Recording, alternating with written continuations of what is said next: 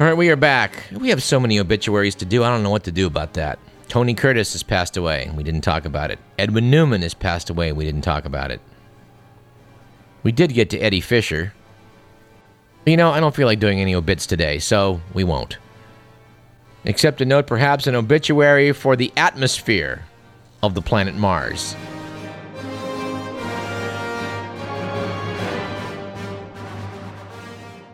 Article in the San Francisco Chronicle last weekend by David Perelman notes that scientists at Berkeley's Space Sciences Laboratory, along with others from the University of Colorado, will fly aboard an orbiting spacecraft called MAVEN. That's the Mars Atmosphere and Volatile Evolution. And why do they have to do acronyms? They should do like the Russians and call it Mars 8. Anyway, the Berkeley instruments are including detectors that are designed to detect the solar wind of energetic subnuclear particles that speed from the sun and that pass near the Martian surface, because there is this great mystery of what happened to the air on Mars. We know that in the distant past it was dense enough to hold life-giving liquid water on the surface, but almost all of it disappeared billions of years ago, and we do need to find out why. We're going to have to bring on Robert Lynn, described as UC physicist and former director of the Space Lab, to talk about this. There's a belief that because Mars doesn't have a magnetic field like we do here on Earth, the global wind may be stripping away its atmosphere. And if you want to see a really cool movie of the solar wind, and who doesn't, go to the NASA website, science.nasa.gov, and pick up the images of what happened to Comet Encke back in 2007. Now, perhaps you've never heard of Comet Encke unless you're an astronomer. It was the second comet to get a name after Halley's Comet. Frankly, Comet Encke isn't much of a comet. It never gets very bright and puts on much of a show in the sky.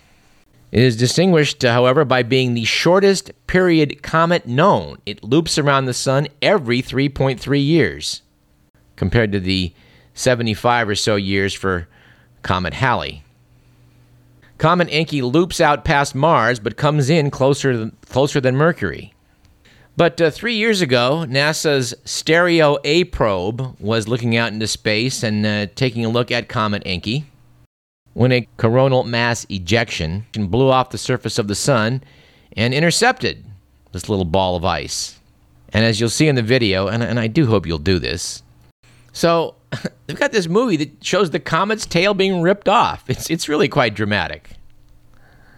And the scientists think this takes place not because the matter that's in this mass ejection struck the comet, so much as the magnetic field that was blown off the surface of the sun did the damage. Anyway, check it out. The site's science.nasa.gov, but if you just Google Comet Encke, that's spelled E-N-C-K-E, I think you'll find it. All right, we were critical on this program about the really poor coverage given to the BP oil spill, at least in terms of the fact that the estimates of how much oil was spewing out were clearly being grossly underestimated. Article by Jay Reeves in the Associated Press. Article notes that while the BP oil spill lingers, the news media has moved on. We'll continue to follow this disaster, but we have a new one in the meantime that's deserving of mention. Apparently over in Hungary, it's considered an acceptable practice to store behind dams the waste product of the manufacture of aluminum. Apparently this bunch of red sludge, which is a byproduct of refining bauxite into alumina, the basic material for manufacturing aluminum, was let to dry, I guess, in these ponds where it's considered relatively non-toxic. It was described in the AP as largely safe red clay, as opposed to, I guess, largely safe dynamite or largely safe rattlesnakes. No, the dam that was holding this back cracked, and this waste product has killed at least 7 people that we know of. And authorities seem kind of vague on what's in it. We know it's got toxic levels of heavy metals. We know it apparently has cyanide in it. And we know it's got a pH, an alkalinity level that's rather hair-raising. Local waterways, according to these news stories, measured a pH of 13.5, which I think is about what you would get if you put lye or Drano into a bucket. These news reports were saying, well, the slurry, when it enters the Danube, well, the pH there is down to under 9. This is not too bad. Well, it depends entirely on how far under 9 it is, because 9 ain't too good. This raises the question, how can we allow storing toxic waste out in pits like this? It's like the story about the Asian carp, which is now threatening to take over the Great Lakes. Why is it here? Well, they were growing the carp in ponds. And of course, there's no possibility it would ever flood in the Midwest and see the contents of the ponds go into the Mississippi, right? That, of course, is exactly what's happened, and the carp have worked their way all the way up to be knocking on the door of Lake Michigan. There's a canal that connects the Mississippi to Lake Michigan, and the carp are there, and once they get in the Great Lakes, there's going to be hell to pay. Why do we allow this? Why do we allow factory farms to amass great lakes of pig feces? Animal waste makes a fine fertilizer, but not in the kind of quantities we're talking about from factory farms. Let's talk a little more about fish. How about this item? Okay, follow me on this one as this evolves. The article starts out, this is from Matthew Daly in the AP. A former Bush administration official praised the Obama administration's decision to deny endangered species protection for a Central California fish. The U.S. Fish and Wildlife Service ruled this week that the Sacramento split-tail fish does not warrant protection under the Endangered Species Act. The decision affirms a 2003 decision by the Bush administration to remove the split tail from the threatened species list. Okay, you with me so far? Julie McDonald, a former Bush-era Interior official who was closely involved in the 2003 case, said the latest decision confirmed what the science indicated all along. She said, quote, well, I think it was the right decision, and it was right the first time, unquote. Apparently, Julie McDonald now works as a consultant for the Westlands Water District in Central California. She's sought to avoid the news media since resigning in 2007 amid accusations that she improperly influenced dozens of endangered species cases, including the 2003 decision on the Sacramento split-tail. Get this, the Bush administration later reversed 7 rulings that denied endangered species increased protection, saying that McDonald's actions had tainted the decisions.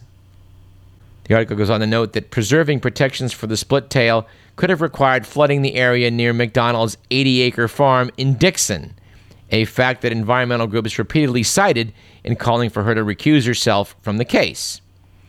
But McDonald said that her farm was miles away from the Sacramento River where the fish is found and that her property would not have been affected by flooding needed to benefit the split tail.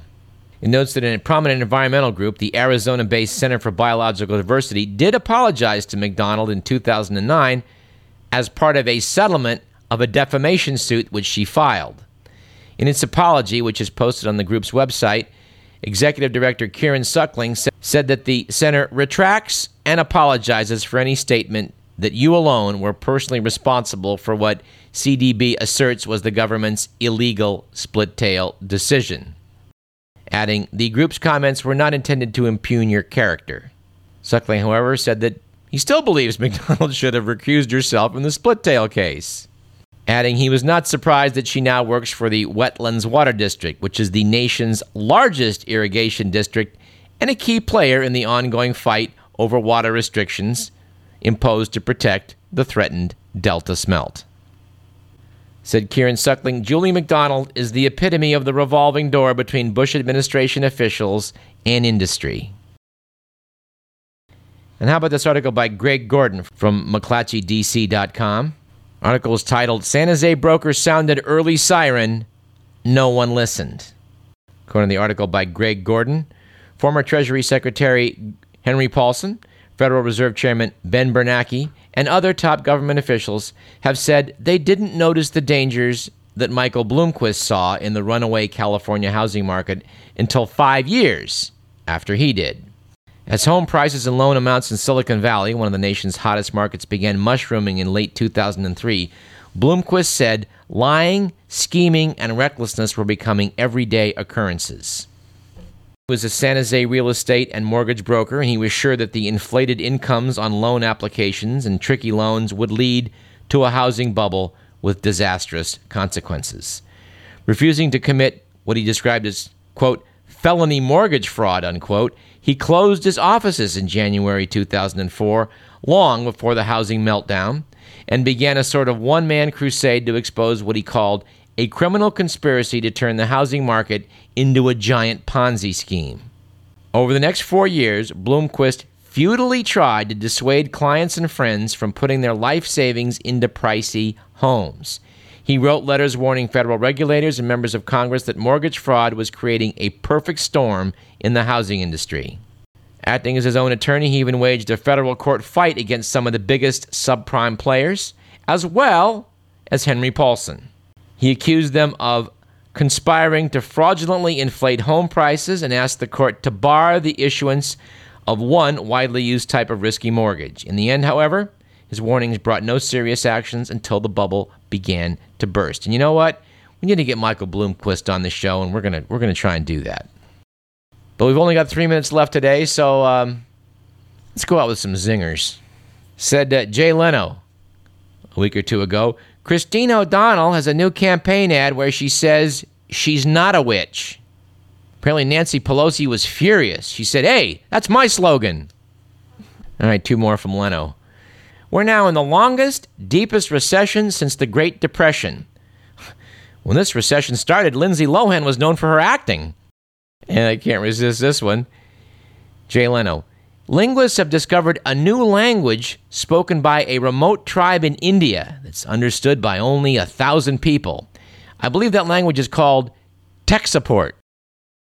And you know what? We've been kind of gloomy here this last segment. We need to perk things up. Let's go back to those Paraprosdokians. I hope I'm pronouncing that right. Actually, I don't care if I'm pronouncing it right. Let's do at least 5 more. How about this one? Going to a church doesn't make you a Christian any more than standing in a garage makes you a car. I definitely like this one. I asked God for a bike, but I know God doesn't work that way. So I stole a bike and asked for forgiveness. Here's one I like. I'm going to modify it slightly. Why does someone believe you when you say that the Milky Way galaxy is 100,000 light years across, but always check when you say the paint is wet? Here's a good one. To be absolutely sure of hitting the target, shoot first and call whatever you hit the target. And finally, when tempted to fight fire with fire, remember that the fire department usually uses water. Burning down the house.